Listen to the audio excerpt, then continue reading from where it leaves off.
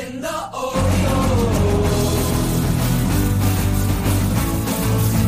Watching the Orioles. Watching the Orioles.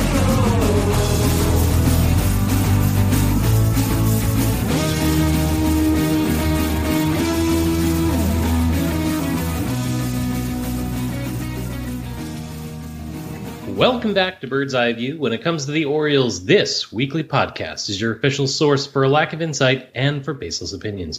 Today is May 25th, 2022, and this is episode 341. My name is Jake English. And I'm Scott Magnus. And on this week's show, we'll hop aboard the hate train. We'll also perform our duty as the nerdiest podcast in Birdland to discuss the nerdiest team in baseball. And we'll do all that right after we lubricate the show. That's right. It's time for the drink of the week. Scott Magnus, what is your drink of the week? Well, Jake, I pulled out my Abacus this week, and I ended up with a old favorite. I ended up with a Roar Brewing Groove City Hefeweizen. Not the grapefruit variant, but the original variant. In general, good old-fashioned unfiltered wheat ale. How about yourself? What are you drinking this week? I am drinking a Voodoo Ranger Juice Force Hazy IPA. This is by New Belgium, and this is pretty yummy. I've had this a bit this season, and I've been really warming up to it. No more Combat Wombat? Not for now. Not for now. I do have a question for you, Sure. Scott. I don't know if this is my imagination, but wandering through the beverage store over the last, couple of weeks, I have realized something. Okay. There's not nearly enough grapefruit. Is it my imagination that there is less grapefruit beer available, or am I simply too early in the season? Well, first of all, you're not too early in the season. I think we might have to take you to a few different stores because the grapefruit/fruit is pretty big out there if you're looking for it in the right places. I have seen a lot of pineapple. I've seen a lot of How do you feel about citrus. pineapple? I don't know. I haven't had it yet. Okay. Because I've been searching for the grapefruit. I'm worried that, with global supply issues, that brands may be scaling back to the old faithfuls, right? Things that they know are going to sell. And I wonder if maybe, there's not as much grapefruit available for freaks like me. Let us know on the Twitters if it's just my imagination. Feel free to send me snapshots of your grapefruit beer either being consumed or in the beverage counter. And make sure that you hit me up on Untapped, where I'm at Jake E4025. And I'm at MAGN8606. And with that, let's get a little fruity and head over to the medical wing.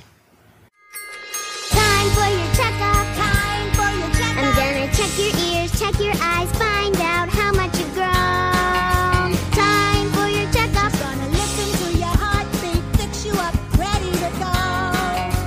Time for your checkup. It's okay if you giggle. This will only tickle a little. Time for your checkup. Time for your checkup.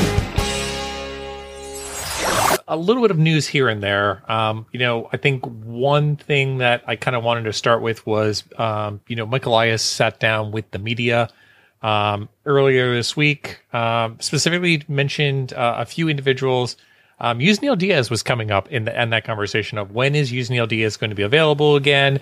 Scott, I am shocked that we're talking about Diaz in the medical wing. That seems really surprising. It is very surprising. And I guess I'm at the point with Yusniel Diaz where Elias said, if he can stay healthy, this is his chance, is the best way to put it. And I guess my thought process is, if Yusniel Diaz doesn't get healthy this season, is it done for him? Like, is this it? Because I feel like it's really quickly approaching that topic with as many other outfielders are available and can come up through the organization in the near future. I'm becoming concerned, Scott, with Diaz. I'm becoming concerned that we perhaps did not win the Manny Machado trade. We shall have to see, but it certainly looks like Diaz was maybe not the best selection.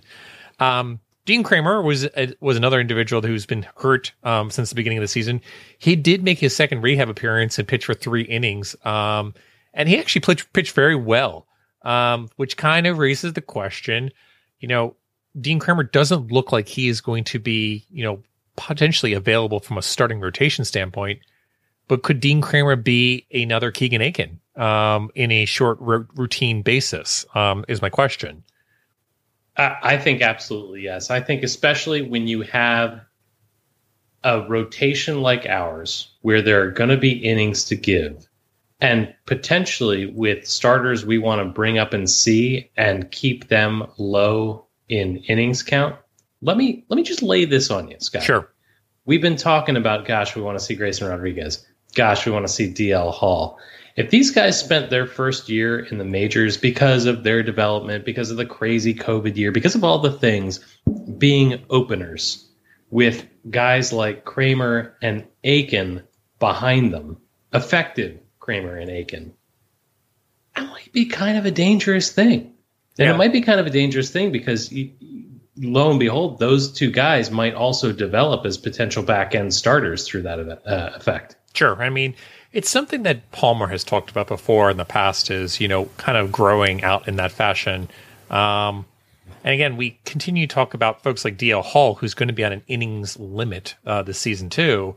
And I don't know, it's just interesting to kind of watch, the Keegan Aiken experiment continue on this year and just wondering who else from that, given, we'll call it, fifth starter aspect, could potentially be that long man in the pen going forward. I don't know, just interesting. I don't know what to think about it besides that. Can I ask you something? Sure. If they use Kramer and Aiken as the next wave in after the openers, if they come, let's say, charging to the rescue in innings 4 or 5 of the game, would it be accurate to call them the cavalry? If you say that ever again, I will end this podcast. I may end up on the medical wing. Scotty, I noticed if they were to play the cavalry bugle, like when they came in, that would actually be awesome. Here's the thing.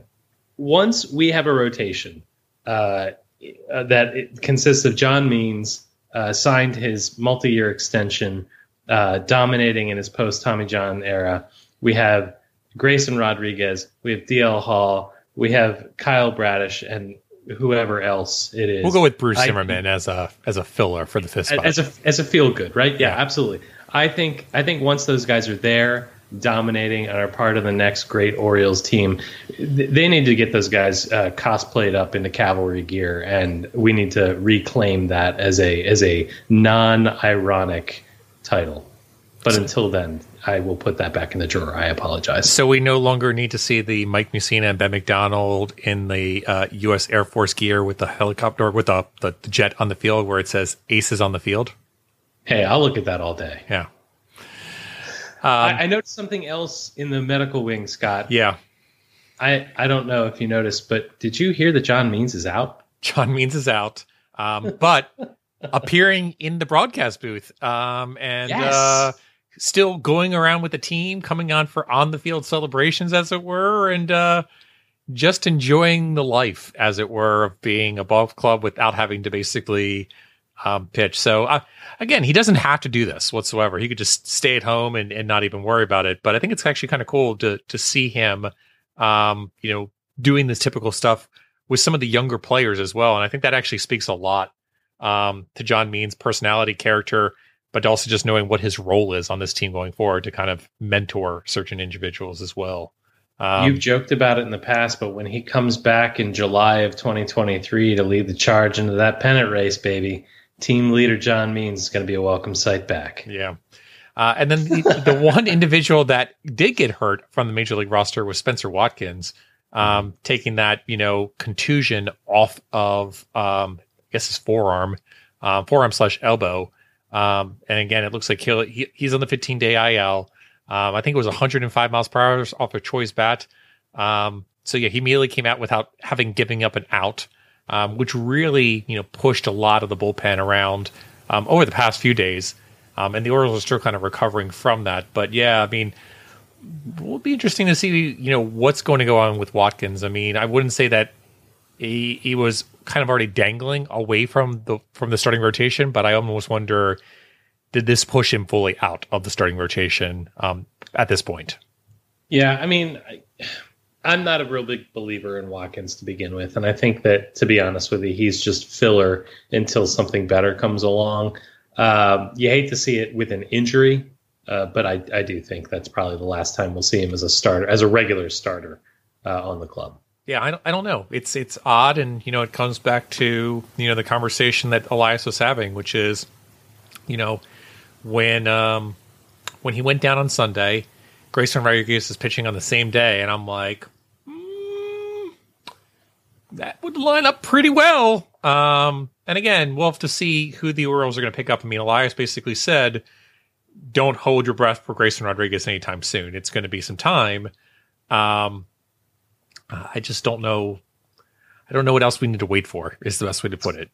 Scott, I don't know, man. I don't want you to get excited. I'm having a really hard time imagining what a highly anticipated prospect coming up to the majors and fulfilling some wish casting from Baltimore Orioles fans would look like. I'm not sure that I can even imagine what that looks like. We might have to get to that later. But before we do that, let's go to 280 characters or less this week on the Twitter. So, Jake, why don't you go ahead and start us off this week? All right, the first thing that I want to talk about is that it is time to fire up the Norfolk shuttle, sir. And this is a tweet that comes from Rock Kabako. If you're listening to the show, of course you're following Rock Kabako at Mass and Rock. And he said, Hyde said that it's probable that one of the starters for Saturday's doubleheader in Boston will come from AAA. Hashtag Orioles. Here's the great thing. We're talking about Rodriguez. We're talking about Hall. We're talking about looking at the prospects. The exciting thing to me, Scotty, is that the minor league system is producing usable parts that the Orioles can fire up the Norfolk shuttle and get themselves through tough times. I think it's a good thing. Yeah. So let's think about that really quickly in terms of that breakdown. If we're looking at the 40-man roster right now, as it relates to Norfolk, for pitchers, you've got D.L. Hall, Zach Lothar, Mike Baumann, Nick Vespi, Daniel Reyes, and then Jake, your favorite person in the world, Travis Larkin Sr. on the 40-man roster. So Grayson Rodriguez is not on the 40-man roster as of yet. He certainly could be added, just like his contract being selected, like Adley Rutschman's contract was selected. The Orioles would have to make a move onto the 40-man roster. Jake, if you had to think of those 6 names, and we'll add 7 on there from a Grayson Rodriguez standpoint, who do you think is getting called up to potentially start on Saturday's doubleheader? I don't know how the rotation lines up. I'm not a versed enough Norfolk Tides fan to know who's on what day. My guess would be Lowther. That would be my guess. Yeah, I think it's probably either Lowther or Baumann off my top aspect. But yeah, like I said, let's see what happens is the best way to put it. But I think it's going to be Lowther or Baumann as well. I'd love it to be Grayson Rodriguez. I just don't see it. It doesn't make any sense. Yeah, I'm with you. All right, next tweet comes from Oriole Statistics. You can follow them at Oriole Stats 1. And that is a good follow, by the way. It is a good follow. Yeah. Please do it. 30% of the Yankees' losses this year are against the Orioles. All right, so this is a cool tweet. And again, it's absolutely factual. But here's the thing that bothers me about this is the Orioles have played like a extremely heavy Yankee schedule. I mean, the fact that we haven't played the Blue Jays yet, and we're going to go into June without playing the Blue Jays is like really weird. Like, I understand weighted division games, but this seems a little arduous is the best way to put it, all things considering. And back me up on this. Is this the last year that we play such a weighted schedule? It is the last year that we play such a weighted schedule. I think we go from 19 games to 12 games off the top of my head. In that case, I'd say just lean into the weird. Okay. I mean, I don't know. It's like I said, it's great that we continue to give the Yankees losses. It's great that, the Yankees fans are losing their minds. But a part of me is just also like, okay, like it's an interesting stat, but it's also one of those ones of like, we've played the Yankees a ton. I'm actually tired of watching the Yankees and the Orioles play to a certain regard. But yeah, I mean, we're doing very well against them, all things considering. I don't know why you hate Arbutus so much. I'm going to get into my feelings about playing the Yankees a little bit later in the show. I'm going to move along to our next tweet. Our next tweet comes to us from Orioles Statistics at Orioles Status 1. Hey, that's a good follow. You should follow him. Yeah, you should definitely follow them. Could we not find anything from Matt Krenitzer in the Matt Krenitzer Memorial segment here at Bird's Eye View? All right. Yeah, he's been officially retired. He's got the Obaldo Jimenez Award for the Twitter. No, we'll bring more Matt tweets up in the future, but we're trying to propagate and promote some additional follows out there as opposed to going to the well too many times. So this tweet from Orioles Statistics is, Means deal with the Orioles buys out this year and next year's arbitration years. He's still eligible for arbitration in 2024. Currently, the Orioles' final year of control. And, of course, this refers to the fact that the Orioles announced a deal for 22 and 23. And, Scotty, I don't know how you feel about it, but I'm really glad that we don't have to talk about it. You know what I mean? I agree with this aspect. I mean, I'd say this is more paperwork / bureaucracy, because it's the standpoint of the Orioles are just coming to a contractual agreement specifically with, what John Means was going to get paid for 2022 and now for 2023. And obviously they would have had to go on and argued of like, well, this is what John Means did in 2021. And listen, he's hurt now. So, I mean, really, should we be paying him that much money if he's hurt? It's just a really awkward and bad conversation. I'd rather just, settle the whole thing and just put them in really good position for 2023, also knowing what they were going to pay him, and just kind of settle the books and just say, let's come to an amicable agreement. Let's not fight. Let's go ahead and play nice in front of the kids is the best way to put it. And for as often as we fans, and we do, beat the team up for trying to squeeze out an extra, $200,000 from their star players that are under arbitration, it's kind of a nice signal to say John Means is our guy. His future's a little uncertain. He's going through what can be, let's be honest, what can be career-ending surgery, what might be a surgery where he's never the same, and we're going to buy out not only this year, but the year to follow, that he won't even play a full season. I think that it's a nice gesture, and there are so few moral victories in the business of baseball. Agree with that completely. Last tweet comes from, let's see, what is this? Mary at Watsinner. And it says, no such thing as bandwagon Orioles fans. Okay. Well, not yet at least, but the Orioles are turning into a fun team is the best way to put it. There was a comment actually, I think, from Suspended Family Barbecue about this, where it was, the Orioles might not be a bandwagon, but they might be forming a stagecoach at this point. I am really looking forward to the point at which the Orioles have a bandwagon. It'll be interesting to see how we as fans react to that. Are we going to gatekeep, or are we going to be welcoming? I think Baltimore well enough that we're going to gatekeep.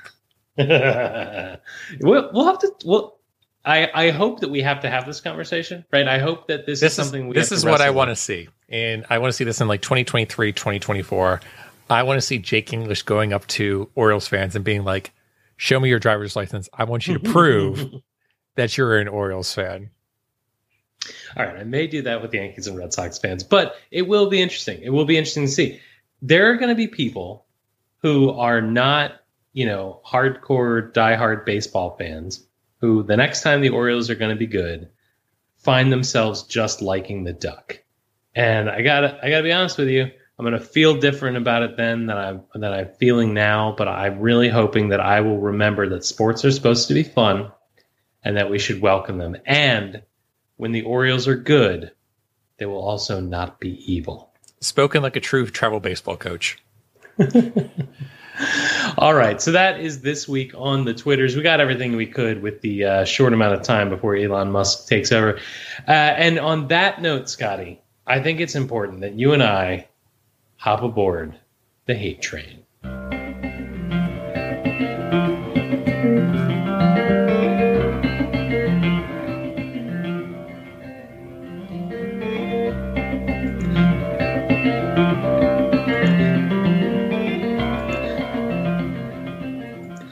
All right, Scott, if they're hating you, you're doing something right. And there's been a lot of hate out for the Orioles lately, and I want to get into it. I know that I've been drumming this up on the Twitters, and I'm not the only one. But let's take this one piece at a time. I want to start with Aaron Judge and the Yankees organization having something to say about the wall in left field at Camden Yards. And here's the deal. I feel like for all the people in Baltimore who were up in their feels about the wall getting moved back, getting raised to such a ridiculous level, the moment that the Yankees opened their mouth about it, it was like, hey, only we're allowed to pick on our little brother.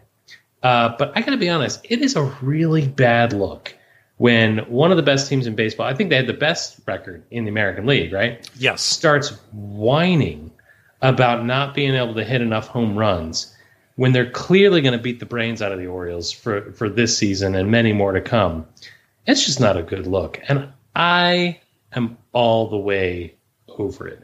It would be especially more acceptable if these people didn't play in a park that was ridiculous with its dimensions. Yeah, no, I mean, it was, the comments came after, Aaron Judge had that 2 home run game, and the comments were made, of course, just on the standpoint of Aaron Judge barely missing his 3rd home run. And again, it's one of these situations where it's just kind of comical. And again, the Yankees have been embroiled in this whole conversation about ballparks and dimensions and home runs, with other teams kind of calling them out for it as well. And I guess they just wanted to get in on it as well and just kind of have this conversation. But there was no better Schadenfreude than to basically sit there and watch the game on Tuesday night, and see 2, we'll call it unicorn home runs, go right over Aaron Judge's head in right field. 353 and 354 feet, I think it was off the top of my head. And again, it's chef's kiss. I wish we could have won that game last night, just to kind of put an exclamation point on it. But it really was just a kind of a point of like, you guys need to be quiet is the best way to put it. And you shouldn't be belly aching about small stuff like this is the best way to put it. So whining about stats in a season in which you are performing well and are going to perform well is a bad look. When I said the Orioles will not be evil when they're good, this is the kind of crap I'm talking about. And it makes me want to watch the Yankees bounce balls off that wall for the rest of eternity. I'm asking Bird's Eye View listeners, both of you, right now, we need clever signs for when the Yankees are in town. I want to be able to have signs that we hold up when the Yankees bounce balls off the Create a Park wall out there in left field. Maybe it's the spite whistle. Whatever it is, we need to do something as a community to remind them that they have failed miserably when they bounce balls off the ball. So, I mean, I've got a thought here, basically. Obviously the Orioles are always looking for media sponsorships and everything like that. Obviously, if we look at left field right now, you've got 2 advertisements out there, but you've got a really large section out there.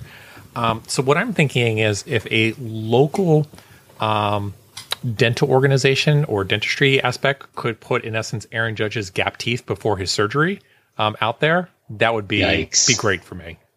See, I was hoping that you were going to go for something in the area of facial tissues. Nope.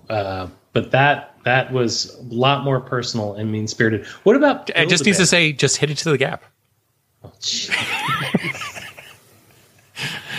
all right. Before we get hate letters here on the hate train, I'm going to move on to the next piece of hate that's happened this week, and that is former Bird's Eye View guest, friend of the program, Buster Olney. And before I go any further, let me just say, objectively, I like Buster Olney.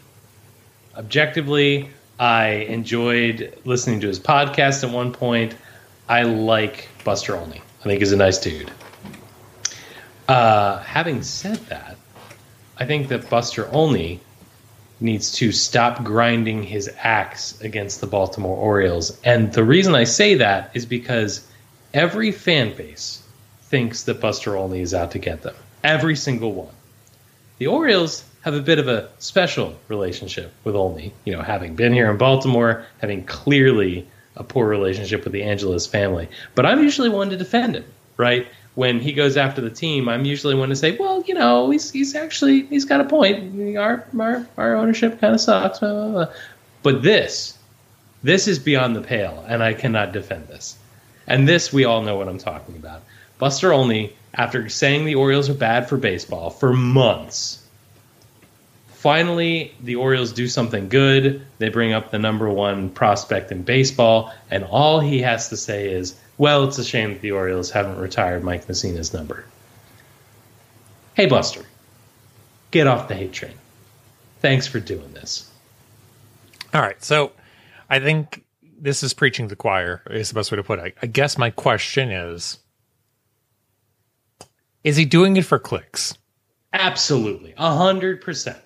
See, I want to think that it's just we'll call it a WNST. I'm just doing it for clicks basis, but I do really think that there is something significantly happened, and it's just there's never going to be an aspect where he can get over it. And it really raises the question is like, what exactly has occurred to make you so, bitter about it? Yes, the Orioles were a poorly run organization. They might still be a poorly run organization.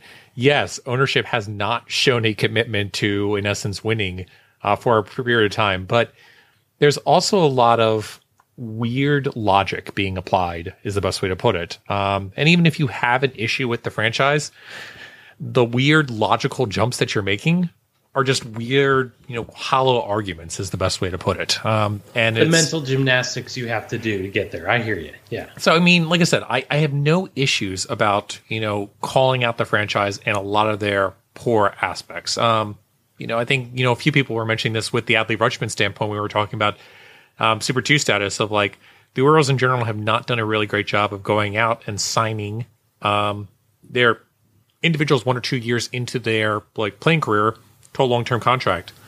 It's something that Brady Anderson mentioned back during the Duquette era, specifically of he could not convince ownership whatsoever to want to do that. Man, that is such a blast in the past. I remember we were talking about Brady Anderson being the next GM of the Baltimore Orioles, and now you don't even think about him anymore. I choose not to remember that time. I mean, I still think about Brady Anderson, but anyway, I don't know. It's just a really weird standpoint where every single day a tweet comes out and it's Orioles related, and it's just like, is there no other stories going on in Major League Baseball that you want to cover? It's almost like, well, 9:00, my scheduled tweet for the Orioles is going to go out. Almost like he's in competition with Rockabacco just to basically make sure he's putting out enough Orioles content. I think it damages his credibility. Yeah. And again, I am an avowed Buster Olney defender. It's weird too, because it's even the situation he got agitated and then he pulled in Dan Connolly by saying at Dan Connolly at the end of one of his tweets, almost like, hey, I'm asking for backup here. Just basically be like, you were there during the old times with me, come and back me up. And Dan Connolly's just like, well, some of this is accurate, but some of this is not accurate. Do not quote the deep magic to me, which I was there when it was written. It's just really weird. It's like classic, someone that doesn't know how to use Twitter using Twitter. You mean me? You're talking about me. That hurts. You know how to use Twitter. It's more like, I'll tell you what it reminds me of. And I don't want to disparage Buster Olney in this regard. It almost reminds me of Dan Clark. It's almost to that level of hey, I'm going to float something out there and basically be critical, but not really have a good logic behind some of the decisions that I'm basically pointing this out to. I don't know that I can go there. I can't call another human being Dan Clark. It doesn't seem right. Well, I tried, but let's go ahead and move on to some other things in terms of the hate train, and we'll throw another shrimp on the Barbie. And I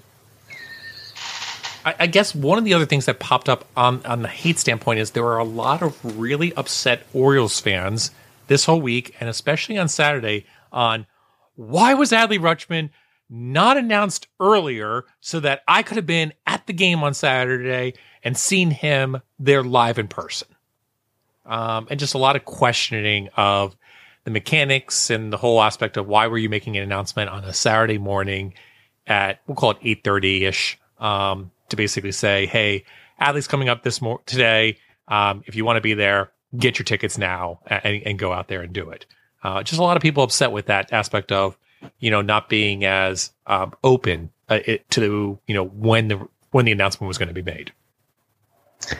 Yeah, I could not care about that any less. I really could. I don't really understand it. I mean, it's one of those matters where if you wanted to be there on Saturday, you were going to make it happen. And I know plenty of people that, had previous plans and said, I'm going to make it happen. Honestly, if I wouldn't have had tickets to Sunday's game, I would have basically done the same thing. I would have been like, I had a family engagement that evening. I would have probably been like, look, here's the situation. I've been waiting several years for this. I'm going to go and experience this. But again, like I said, there was plenty of time. There was plenty of opportunity to go get tickets. And again, even if you didn't get there Saturday, you could have easily gone Sunday. And let me tell you, there was plenty of seats on Sunday as well to see Adley Rutschman play. Especially, like I said, I just don't understand this, hullabaloo. It's almost the standpoint of like, we're looking for something to complain about. And I know a lot of podcasts have been talking about this. Like I said, I think every single Orioles podcast in the world has talked about this at this point in terms of being critical on this basis of Orioles fans in general is just whining about things. I just don't understand it. Can I say something unfair? Sure. I would suspect that if you drew a Venn diagram of the people that are complaining about the announcement for Adley Rutschman not being made at the time they would have preferred, and the people who said that they're not going to buy Orioles tickets until something interesting happens. If you drew a Venn diagram, those circles would be a lot closer than you'd prefer, right? Yeah. Look, I get it. This team has sucked hard. I get it. It's been hard to look for hope. But you know what? The Orioles are not going to make an announcement and make sure that every fan can get in the door when they want to. They're going to promote it. They're going to promote Adley Rutschman when it's right for him as a player. Yep. And when it's right for the club when it comes to wins and losses on the field. And if they're not behaving like that, then they're not doing the things that it takes to get you into the ballpark as a fan anyway. Yeah. And I mean, I was talking to, I think it was Eric Arditi about it, this of, they probably lost themselves around $250,000. And I'll explain that aspect of, the average ticket price last I checked for the Orioles, again, this is not the cheapest ticket, but again, the average ticket price comes out to be about $25, I think is what it is per person attending. I mean, I think with a little bit more advance notice, we probably could have seen 10,000 additional fans there. So the Orioles lost out on about $250,000. And again, I think this comes back to your point, Jake, which is, maybe in a previous regime, the Orioles would have hyped this up. They would have done as much as possible just to get that additional $250,000.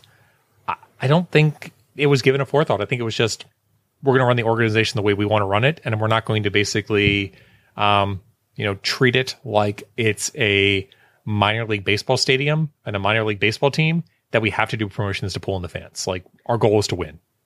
Are you saying that Adley Rutschman did not arrive on a cowboy monkey rodeo? He did not arrive on a cowboy monkey rodeo or on fireworks night.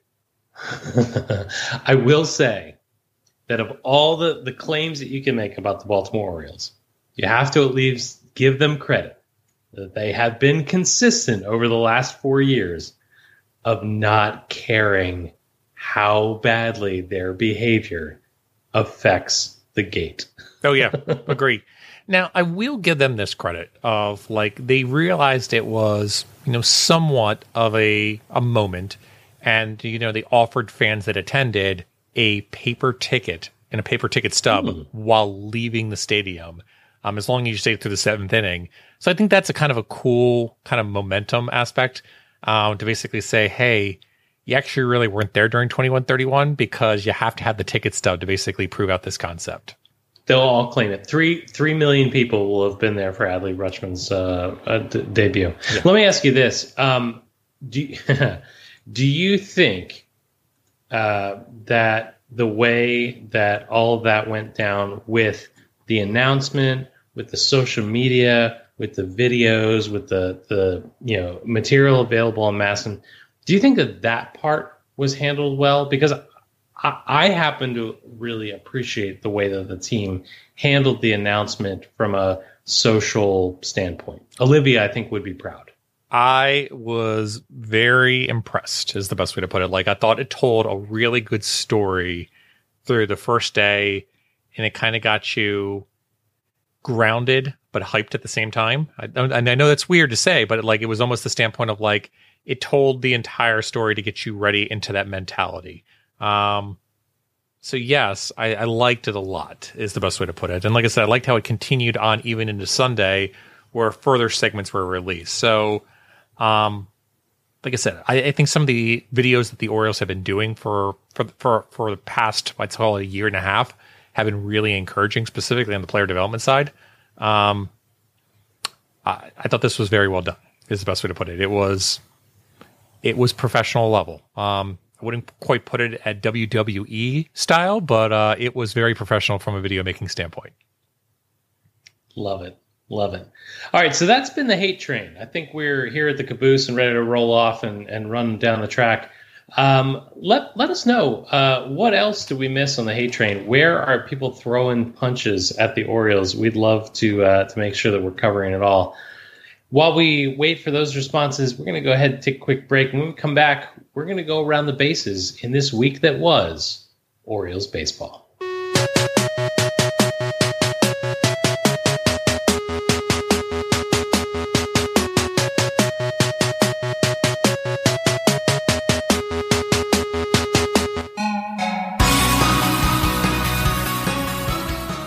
All right, Scott, here we go around the bases. And at first base, we have to start here. Scott, you know that I love this club. I love the Orioles. I've loved them my whole life, but now I have the opportunity to love them truly, Adley, deeply. Let's dig in. Adley Rutschman is a major league player. He is a contributor for the Baltimore Orioles. How's your first week of Adley been? It's been... I'm still feeling it out, is the best way to put it. Like I said, there's nothing bad that I have seen whatsoever. But I'm still trying to figure out, who and what he is going to be. And I don't think I'm going to know that until the end of the season, is the best way to put it. I think there's been a lot of encouraging things that we have seen. The one thing that surprised me the most was just his plate discipline is just really, really good. Both at the plate and also behind the plate as well, from a plate discipline standpoint. But that's been the most surprising thing to me to date. I think he ranks up there, with some of the best players in baseball right now in terms of pitches seen per plate appearance. But again, I think, I need to see how things go. And I know he's still getting his feet wet, as it were. But that's the one thing that has caught me a little bit by surprise, is the plate discipline basis. Here's what I'll say. Well, I'll say a lot, but here's the first thing I'll say about Adley Rutschman in response to that. It is super refreshing to have Adley Rutschman come to the plate and for me to be confident that there's going to be a competent major league at bat, right? Here's a rookie. Here's a guy that we've been waiting for, a highly anticipated prospect. And from what I've seen so far, I know that I'm going to get a major league performance out of every at bat. And for somebody who's been on the stage for, a couple of days, for somebody who's, all eyes on baseball are on him, that's a pretty incredible thing. And, we've talked a lot about, how overhyped are we for our expectations. For me, right now, I am content with the fact that we've got a major league player here, and he's been here for, less than 10 days, right? He's only going to get better. I'm pleased with what I'm seeing so far. And I think the plate discipline is a really great observation. Yeah, there's one other big thing that I think is extremely interesting to me. And there's again, if you look at his prospect report, there's this talk of a charisma or in their leadership standpoint. And again, it's always hard to measure that basis. But I come back to that extra inning game against the Rays where he pops off the mound. And he goes over to Ciano Perez and is kind of hyping him up, way to go, way to get us out of there, that aspect. And I'm not saying that other catchers that we have had have not done that. I mean, I can think of many instances where Caleb Joseph was doing that, Matt Wieters was doing it, but it just feels a little bit different for some reason of like, there's definitely a game management and almost a team management standpoint. And it's a weird situation because I think back to Dark Ages baseball and even think about Buckle Up Birds baseball. And there's always been this reluctance outside of Adam Jones to basically want to take ownership and leadership within the clubhouse. In fact, there was that time where like Markakis kind of stepped into it because he felt like he had to, but he didn't really want to. And eventually Adam Jones got to that point of being that leader. And I think, you know, when we look back at that moment of the Buckle Up Birds era, I think people look at Adam Jones and say his number should be retired just because of what all he did for the team and for the city and everything like that. And I think, you know, you look at Adam's stats and you're like, he was a really good player, but he wasn't a great player on the field. Like he was a 3 to 4 WAR player, which is very, very good. Like I said, I'm not knocking that whatsoever, but it's not, you know, perennial all-star / MVP candidate player. I think I talked about this many times, but like Cedric Mullins last year had a better year than Adam Jones pretty much ever had. But again, I think if I were to basically say, which member would you rather have on your team, Adam Jones's prime or Cedric Mullins' prime, I would still say Adam Jones just for the leadership element alone compared to a Cedric Mullins. So I'm the stats guy. I'm not supposed to be this way, but I look at that and I watch that standpoint and I think back to other catchers that we have had before in the past that I had concerns about from a charisma and a leadership standpoint. And I look at that and say, that's a guy that can potentially lead a major league rotation and develop them. And if they get into a situation where it's, you know, high leverage or in a playoff situation, that's a guy that's going to be able to command the diamond, as it were. I'm so glad we're talking about this because I loved that moment of Perez coming off the mound and Adley Rutschman greeting him there enthusiastically to the point where like that joy was infectious through the television. Yep. Right. I was ready to run through a brick wall at that point. I've talked, you know, my son is a catcher. He's 11, but I've talked to him a lot about the catching position and how, like it or not, you know, that's a leadership position. You have to be, you know, a certain way at that position. Even if Adley Rutschman is only in the hall of pretty good or very, very good, right? It is heartening to me to see that he is already has a command presence in the thing that we need. When I look at what I saw the other night of him charging off the field in a big moment to greet his pitcher, to have his guys back, to get those guys fired up, it makes me feel like the Orioles' losing streaks are going to be shorter, right? It makes me feel like the darkest days are going to be a little bit brighter until, you know, the dark ages are gone.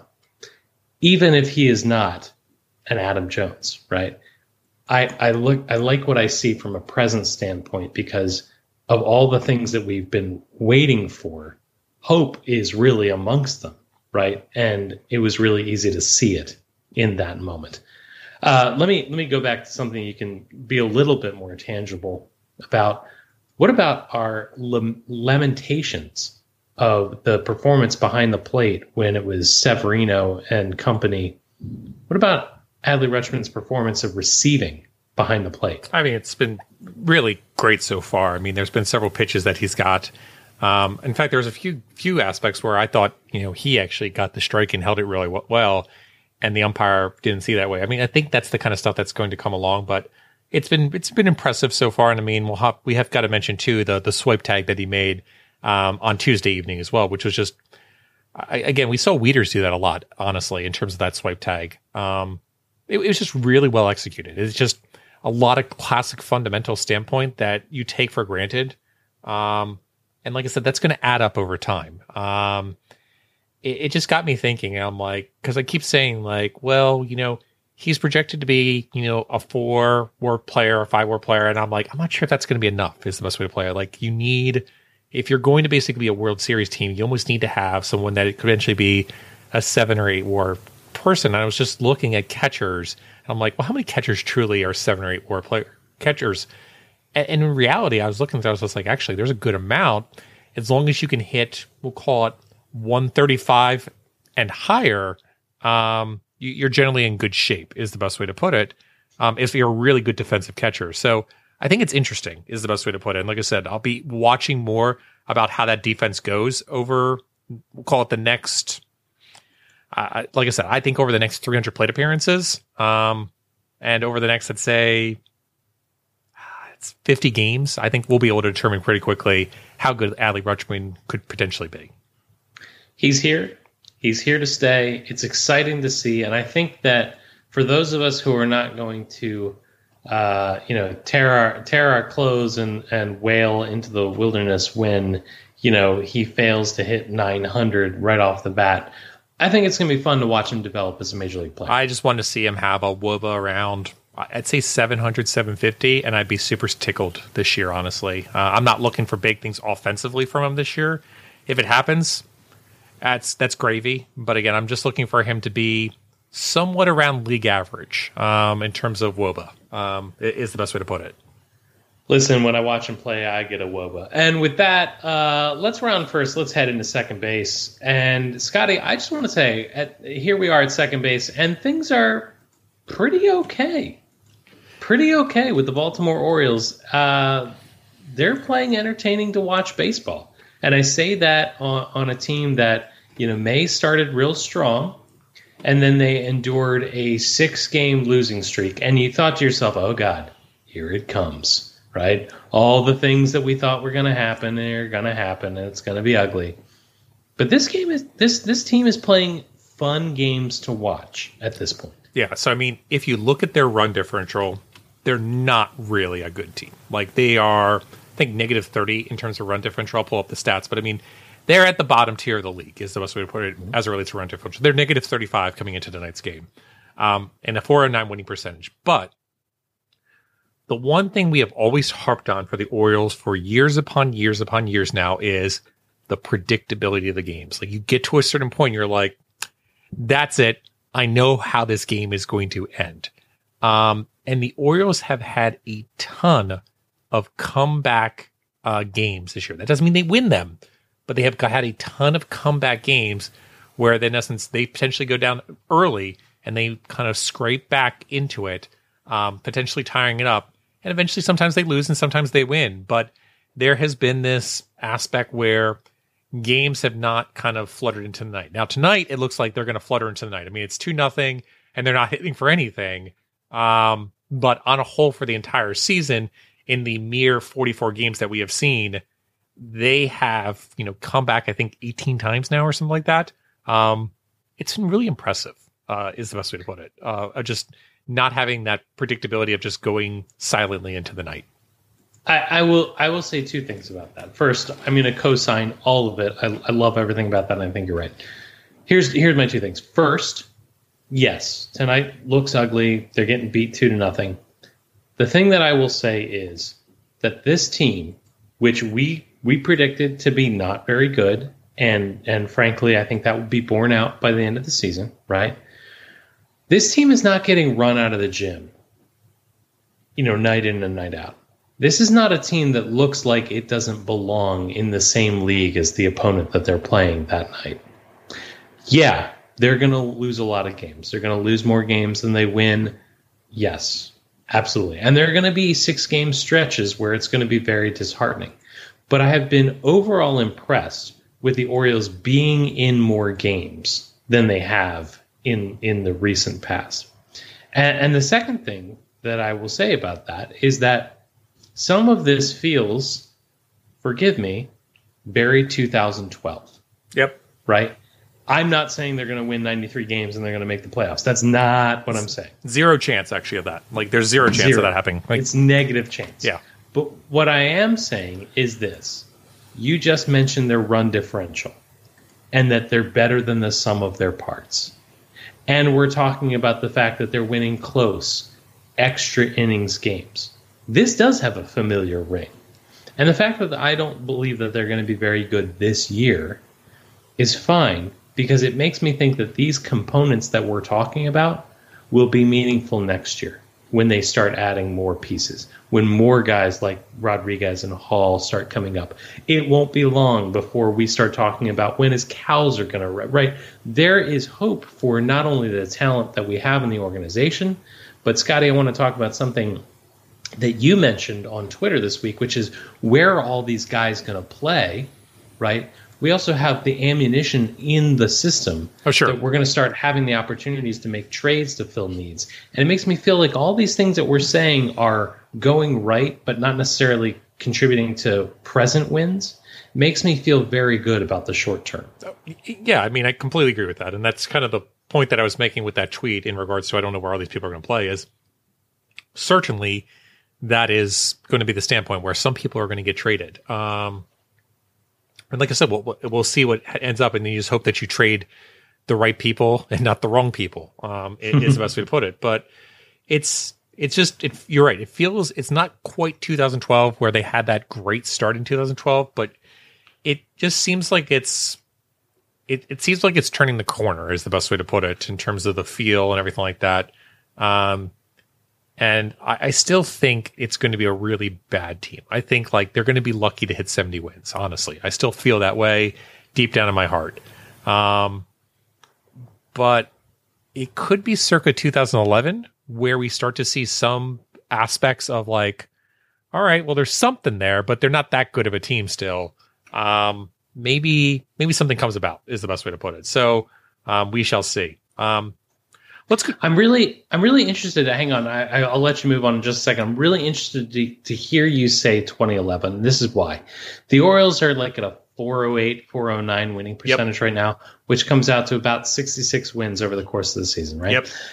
But the thing that I'm thinking is that during the dark ages, the Orioles struggled to get to 70 wins, and you'd look at a 68 win team that felt hopeless. Yep. Right. That felt that this was the best that they could possibly get. If the Orioles end this season with 66, 67, 68 wins, it will be a 12 game improvement over the last season. Correct. And it will feel like a team that is moving in the right direction and can move beyond that. 2011 was heartbreaking for me because I was expecting them to make a bigger move in the standings and they didn't. And it was part of why I felt like 2012 was so hopeless, why I was so much a non-believer in the Buckle Up Birds at first. But I will say that without turning myself into a Dark Ages fan who was like, oh, well, maybe next year. If the Orioles can play to a standard that we say, yeah, they're not winning a whole lot of games, but we're seeing good things, I'm having a lot easier time painting a picture of next year and the years to follow that are a lot more fun to watch. Yeah, I mean, and just to end out this kind of part of the segment, there at the very end of the Rays series, Kevin Kiermaier was quoted as saying the following about the Orioles. He said, watching them the last couple of years, they're not that far off from competing. Their time is coming. And I think people can look at it. I think, you follow certain people like Pitching Ninja on it, and there's something bubbling. And like I said, I'm not saying it's a good team as of yet, but there's a lot there that with a few pieces, it could become a really good team. And like I said, I think back, not 2012, but even 2014, going out and getting a free agent like a Nelson Cruz to solidify certain spots. I think the Orioles potentially could be doing that. And it's going to be very interesting to see how folks like Buster Olney are going to respond. I almost think it's almost very similar to the Padres, where the Padres continuously were very bad, very bad. Tatis comes up, and immediately the Padres go all in and start spending a ton of money. And I don't want to say it's going to be a duplicate of that, but I could see it easily becoming a duplicate of that. From your lips to the baseball. Of course, the Padres have been really, not being able to seal the deal in the American League West, but they're National League West, but they've also been going against the Dodgers. But yeah, very, very, very intriguing. Well, it's not like we have a powerhouse money spending team in our division. We don't. We have a team that doesn't want to go over the luxury tax aspect, where the Dodgers are perfectly willing to go over the luxury tax basis. But let's All go, right, Scotty. let's go I to don't third want base. this to be awkward, but you've been trying to take me to third base for some time Yeah. now. Tell me about the bullpen. Yeah, so I mean, the bullpen is really interesting. I mean, if you look at stats specifically in regards to team performance on the basis of bullpen, the Orioles currently rank fourth in F4 from the bullpen basis, and from an ERA basis, they currently rank third in ERA. So there's a lot of interesting things going on in the Baltimore bullpen, and we've continued to see this. So now we're well over a month into the season. And, you know, we talked about it in the very beginning of the season. The first 2 weeks were like, is it a mirage or is there something good there? And we said there's a lot of good pieces. But I believe what I said was, well, after, you know, John Means going down, the bullpen is going to get taxed. And it's not going to do so well. But the bullpen has held it together, is the best way to describe it. I know that they had a rough evening last evening where they gave up a game against the Yankees. But overall, there's been some really impressive bullpen outings, even coming back to that game on Sunday where they went up against the Rays and they effectively shut them down for most of that game.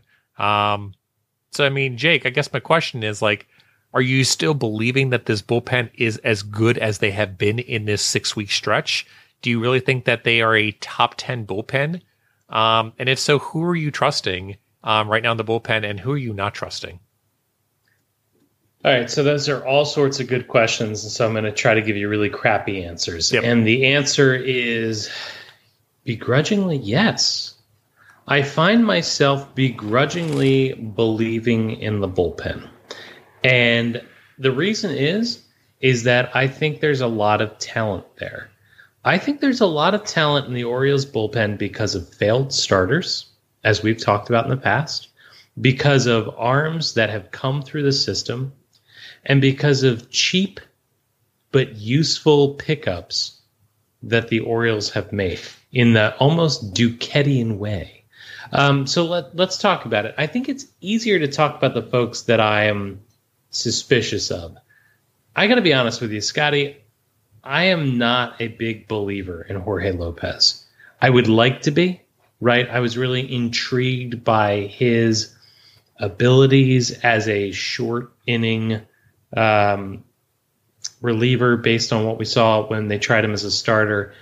But as a closer, I am not a believer in Jorge Lopez. Let me ask you this. Outside of high leverage situations, would you not love to see Lopez come in a 6th inning instead of an 8th or a 9th? In some instances, I'm not sure if I bring him in the 6th inning, but I would definitely be okay with from a 7th, 8th. Like, he doesn't have to be a closer to me. I would just consider him to be a high leverage individual, saying if Rizzo, Judge, and Stanton were coming up in the 8th inning, I'd be perfectly fine just saying, you're going to pitch the 8th and we're going to have somebody pitch the 9th. So, yeah, I mean, you know how I feel about closers. I don't believe in the idea of closers in the 9th. I believe in the idea of you pitch your best reliever when you need them in the highest leverage situation in order to basically improve your win probability. But yeah, like I said, you know, I don't know if I don't completely, you know, follow Jorge Lopez. The one thing that bothers me about Lopez is just his command is all over the place recently. He's at a 5.57 walks per 9. And I just get concerned as it relates to Jorge Lopez of, like, sometimes he has an issue commanding and controlling, and it's very obvious to me when that happens, and you really can't get out of that when you're a closer. Yeah. I don't have a whole lot of faith in him. I want to, and I'm not giving up on him as an effective reliever. I just I don't believe in Lopez as a closer. Let me tell you who I am becoming a huge believer in, and that is Felix Bautista. My question to you, Scott, is Felix Bautista, do you love him or do you love him more? I just love him right now. So there are concerns that I have about Felix Bautista. Again, like, it's interesting watching him pitch because, like, we're going to focus on the velocity and we're going to focus on, you know, the breaking ball standpoint in terms of the deviation, which is you're pitching at 99 to 100, and then you're throwing your breaking ball at, we'll call it 86 to 87, and that'll play. There's no question about that.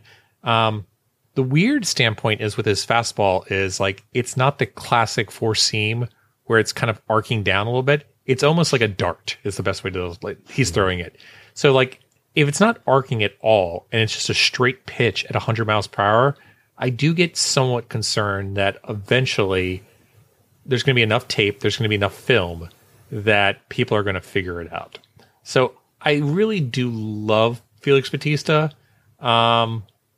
But I'm not like over the moon on Felix Bautista like maybe I was at the very beginning of the season. But I still think Felix Bautista is a really, really good piece at the back end of the bullpen, a 7th or 8th, inning relief pitcher. I'm not sure if I would pick him over Jorge Lopez right now. I think I'd still probably go to Jorge Lopez in a higher leverage situation than I would Felix Bautista. I will say that it's a lot easier to make mistakes at 101 miles an hour. You're absolutely right. But I mean, it's not like Jorge Lopez is going that much lower. I think he's normally pitching like 97 and 98 right now. So, I mean, there's definitely a little bit of difference. I'm actually looking at his fastball velocity right now. Lopez has a average fastball velocity of 97.6. Bautista has a 98.4. So, again, not a huge difference between those two. I think it just really comes back down to who's more effective on a long-term basis from a command. Once one of those players shows that they have better command, that's going to be my go-to person as my high-leverage individual. All right. I absolutely love it. Let's talk about the fact that the Orioles have also been able to bring up pieces from their minor league system to be useful. I was so impressed with what I saw from Vespi. Yeah, Vespi was really impressive in the one game he came out with, and pitching for 2 innings there. Yeah, they were, like I said, a little bit of some control issues, but overall, just like we had seen before in AAA, some really devastating breaking ball pitches. Not really super impressive from a velocity standpoint. I mean, 92, 93, but just great movement all over the place. So I don't really see Vespi as a closer, but I see him as a Darren O'Day-ish kind of player is the best way to put it. Just really mixing it up and really getting people off pace. So going from a starter to Vespi to someone like Jorge Lopez or Felix Bautista that's throwing at 100, I think that makes a lot of sense in terms of if it was a perfect situation and all your arms were rested. I think that's the typical go-to that it is for Brandon Hyde. All right, let me ask you this. What do you feel about Brian Baker? Because I'm really not sure what to make of Baker at this point. Yeah. Brian Baker is the tough one. I know there's a lot of conversations going about Brian Baker had a really bad night last night. But overall in the season, he's got some really interesting stats. 9.7 Ks per 9, a 2.87 walks per 9. Right now his FIP and his XFIP are right around 2.93 and 3.09.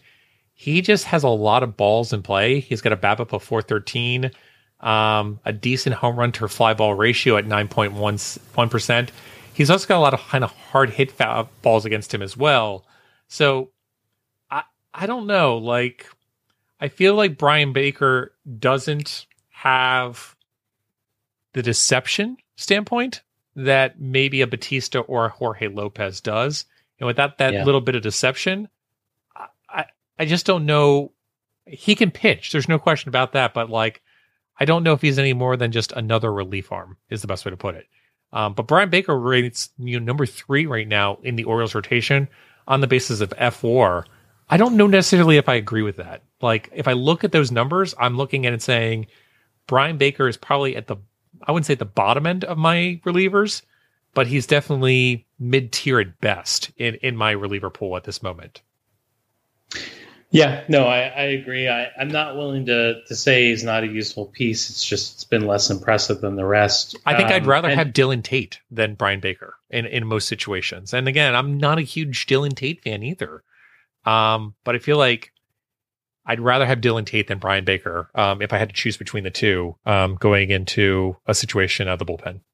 Well, that's the thing I was just going to get into. I think that Tate, I think that Perez have both been really helpful pieces and guys that when they come in, like I don't start to freak out. They've been dependable enough. I think that the bullpen is a strength of this team, and I think that beyond having to depend on the three back end arms, your seventh inning guy, your eighth inning guy, your ninth inning guy, instead we have a pretty broad base of talent in the bullpen to depend on. We've talked about Aiken and the possible role that Kramer could fill.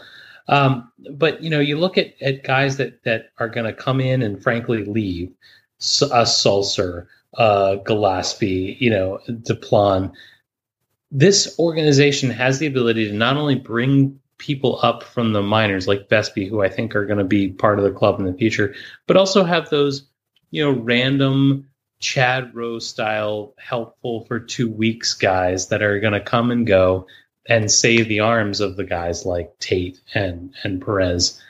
I like what I'm seeing from the bullpen. Yeah, I mean, I know we didn't talk too much in this part about Keegan Aiken, but Keegan Aiken has been in fuego. I mean, he has been such a boon to the bullpen, the starters, and everything like that. I don't think we'd be having the same conversation about the bullpen, obviously, without Keegan Aiken. Keegan Aiken ranks as the best reliever right now for the Baltimore Orioles with an F4 of 0.6. And I think that really translates. I mean, if I look at it, 12 games pitched, 29 and a third innings pitched, 8.59 Ks per nine, 2.4 walks per nine. There's been several games that he has put the game on his back and kept the Orioles close to allow them to come back into it. So I feel like without Keegan Aiken, I think this is a completely different narrative for this team compared to what we were earlier talking about. All right, so let's go ahead and go into home plate. And I guess my question is, Jake, there's been a lot of sketchy behavior as of lately for the Baltimore Orioles. And it's had me questioning lately the Baltimore Orioles. The first instance came out where there was a picture taken where John Means, Spencer Watkins, and Keegan Aiken were playing a game called Settlers of Catan. And then there was another indication from Paul Meccano indicating that Colton Cowser is currently building a 7,500-piece Lego Millennium Falcon on their dining room table. I think back to some of these instances. I think back to Mike Elias and Sig Mejdal in terms of these behaviors, and I just question myself, are the Orioles now the most nerdiest team in Major League Baseball? Well, I mean, I think it's an important question, and like always, Scott, you really dig deep to hit to the hard-hitting questions, and I think the answer is yes, and we would want it no other way. This is a team that's built by thinkers, right? And speaking, as a kid who made it through perhaps more on the theater and band and student government side rather than sports, I think that having role models of thinkers that are into Catan and Legos are a good set of role models. And Scott, I will go one step further, and I will say that if you are not down with this, if you're not a fan of these guys showing that kind of personality, you're nothing more than a stuck-up, scruffy-looking nerf herder.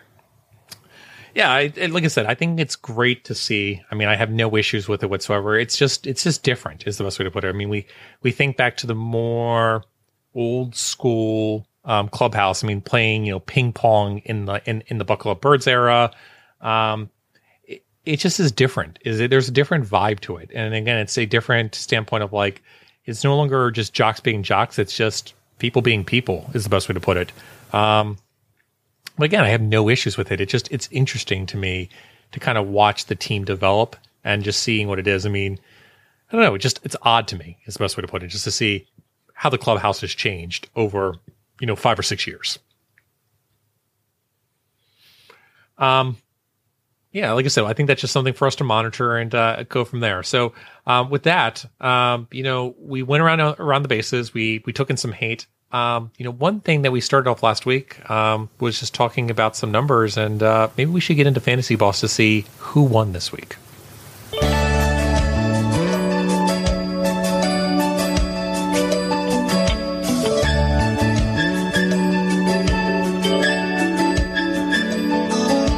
a time for love and a time for living.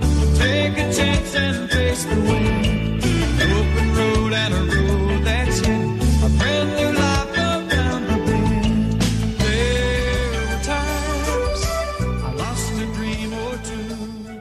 All right. Well, with that music, that's an indication that I won Fantasy Boss for the first time I think ever in terms of week 1. I normally go down like 6 in a row, so that Jake takes a commanding lead.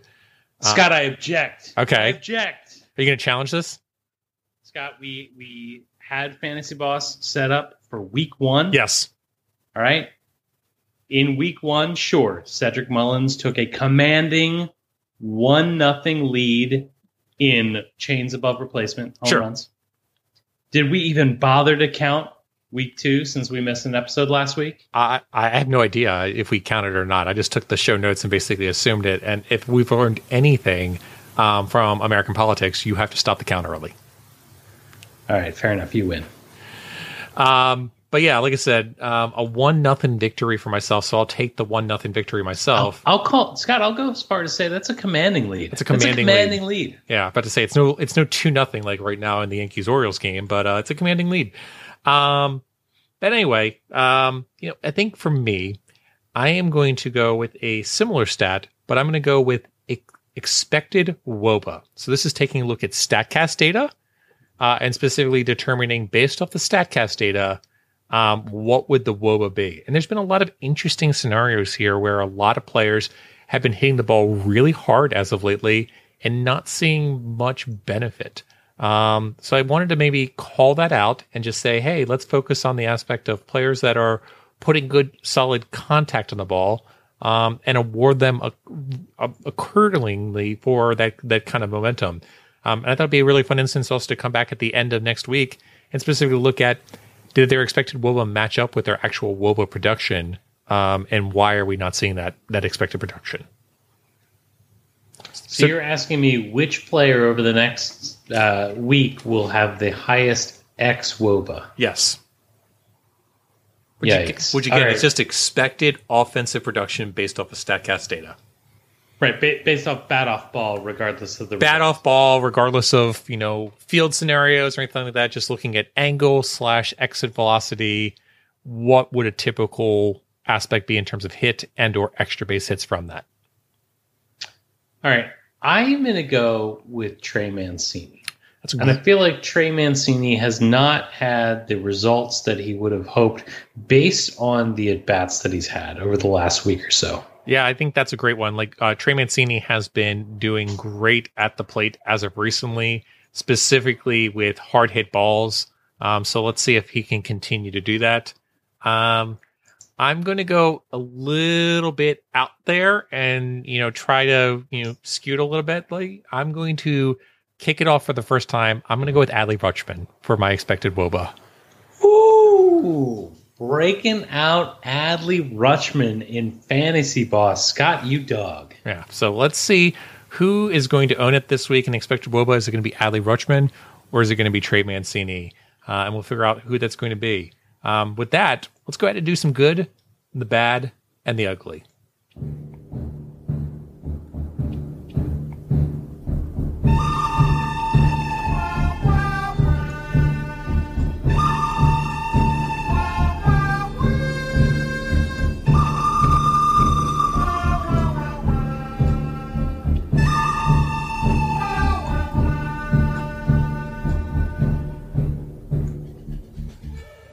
That's right. It's time again for the good, the bad, the ugly. As usual, I'm going to go ahead and get started. My good for this week, Scotty, is Jordan Lyles. Jordan Lyles out-dueled Garrett Cole not once but twice. And, Scott, he did it for the boys.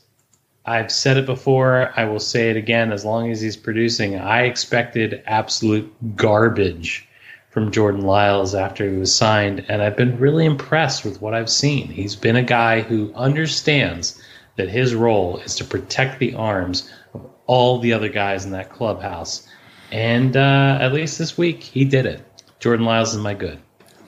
I'm a little bit torn on this one. I want to go with... Like Natalie Imbruglia? Absolutely. Are you all out of faith? Is this how you feel? Yeah, a part of me wants to go with Austin Hayes, but I'm not going to go with Austin Hayes because I think he's going to have other chances this year to be in my good category.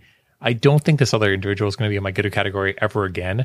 So I'm going to go with Rougned Odor, who has had some really clutch performances and some clutch home runs this past week. I know everyone is absolutely over the moon with Rougned Odor right now. He had posted a 186 weighted runs created plus over the last 7 days. He has been in fuego as of late.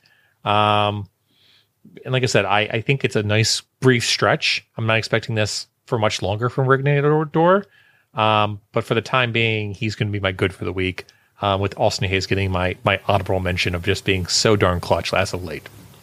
With Odor, you can at least see why they signed him, right? You can see the ceiling that they were hoping for when they signed him. Yeah, I think that's the best way, that we see some positive basis for everything.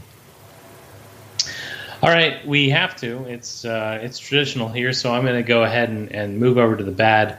My bad for this week is Cedric Mullins. I'm sure it's just an aberration, but Cedric did not have a great week. In 32 at-bats, which, as I look, darn near leads the club in plate appearances, 32 plate appearances, he had a 1 weighted runs created plus. That's 1. Uno. A single. And you might be thinking to yourself, well, maybe he got unlucky this week. Nope, he had a 200 BABIP. Cedric Mullins just struggled at the plate this week. Here's hoping that is an aberration, but for this week, he was bad. Yeah, my bad for the week is going to go to Kyle Bradish. He's been struggling on and off. He kind of pitches a good game and then he pitches a bad game. This week, 5 1/3, 8.4 Ks per 9, 3.38 walks per 9. Just not doing great in terms of home run to fly ball. Like I said, I still think Bradish has a lot going for him. He just needs to figure out a little bit better control and maybe not, float it over the middle portion of plate too much. Again, I still think Bradish is a solid fourth or fifth starter is the best way to put it. Like, I continue to look at him and I'm like, he's a good 4th or 5th starter, and I'm perfectly fine with that. But he's got a little bit of growing to do in the major leagues. But again, the stuff still looks like it plays. I think he just has to get better with where he's positioning the ball over the plate and when to, in essence, bury a pitch and when not to bury a pitch. So Bradish gets my bad. I am going to be interesting to watch Bradish and Rutschman pitch a lot more this season. I do expect Bradish to get better from Rutschman being behind the plate. That's what I'll say as well. Absolutely. All right, I'm going to move into ugly territory, and my ugly is Chris Owings. Does anybody know why this guy is on the ball club? Chris Owings has become the Orioles' automatic out, and when I look at what's available in the minors to bring up to replace him, I just can't imagine that Chris Owings has any reason to be a Baltimore Oriole. I don't hate the guy, right? This is not me grinding an axe. It's just that every time he's involved at the plate, I know how things are going to end. You talked earlier in the episode about, being able to predict things. Chris Owings is predictably ugly. My ugly for the week is going to go to, and this is a tough one for me as well. It's going to go to Jorge Mateo, and I love Jorge Mateo in terms of what he's doing out there in the field. However, I'm not really fond of what he's currently doing at the plate with a negative 46 weighted runs created plus. Jorge Mateo just, I don't know. Like I said, you got to keep throwing him out there. You got to let him still keep figuring it out. His speed is absolutely killer. He's just been doing really poorly with a 30.8% strikeout rate. He eventually is going to figure it out and he's going to turn it around. He needs the additional plate appearances. But yeah, he's just ugly right now at the plate. And it just is like, Jorge Mateo is coming up. And, one of the other things that really bothers me about Mateo is, like, for all that speed, he's a terrible bunter. Like, his approach when he's bunting is just really bad. And I just don't understand it. You would think that a person with that kind of, prospect level from a speed standpoint would be taught over and over and over again. Here's how you bunt. Here's how you bunt. Here's how you bunt. And he just can't figure it out. And it bothers me. It just really bothers me that he can't figure it out. And I'm sure the team has worked with him on it. I'm sure other organizations, including the Padres, worked on with him. It just bothers me. And it just is a pet peeve of mine. So Jorge Mateo gets my ugly for the week for his plate discipline, his bunting ability. His defense has been beautiful. Like I said, I can't take that away from him. He's just an absolutely above average defensive shortstop Really remarkable player on that aspect, but he's got to figure out the plate, or else it's just an empty, hole in the lineup. Is the best way to put it.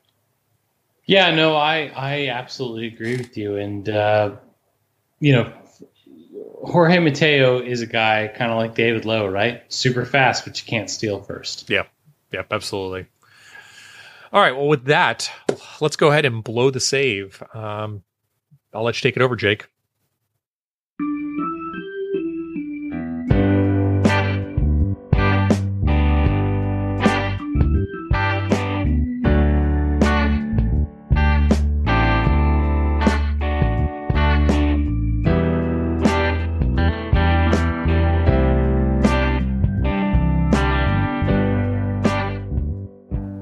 All right, this week, to blow the save, I just want to go out and give a shout out to a friend of the program, friend in the real world. And that's Jabby Burns, a guy that if you're not following at Jabby Burns on Twitter, you're not doing this Orioles fandom thing right.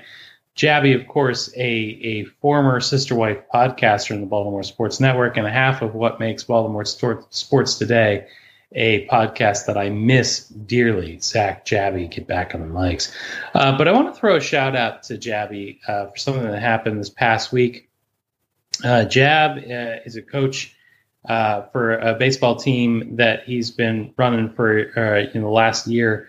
And, I've mentioned in the past that my son is playing baseball. We had the opportunity to play Jab's team this past weekend.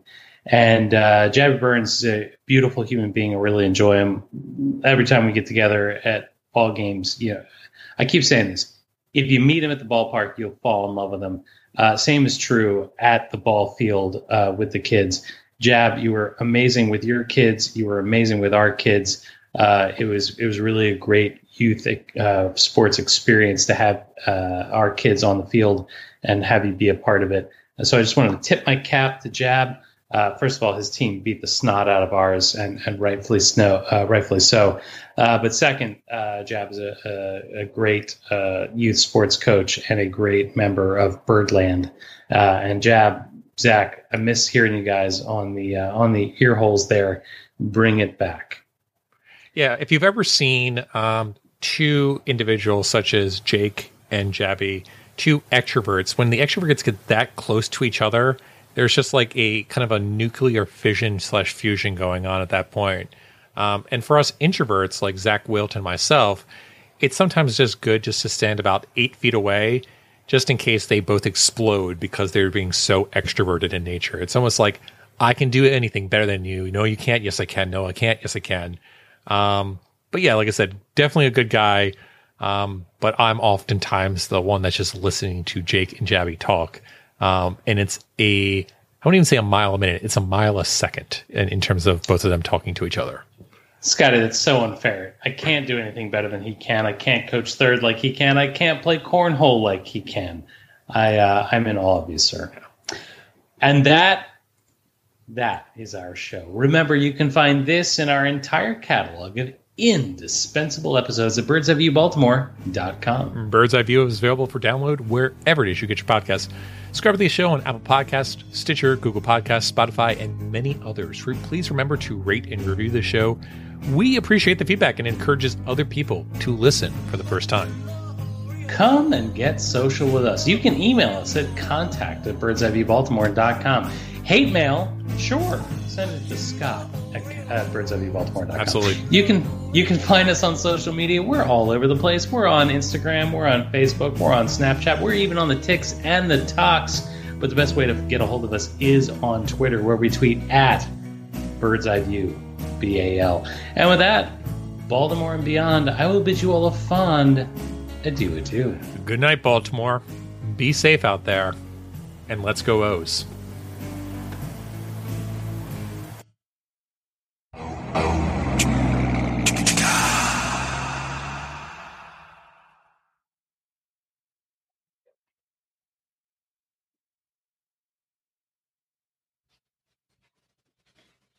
You're still here?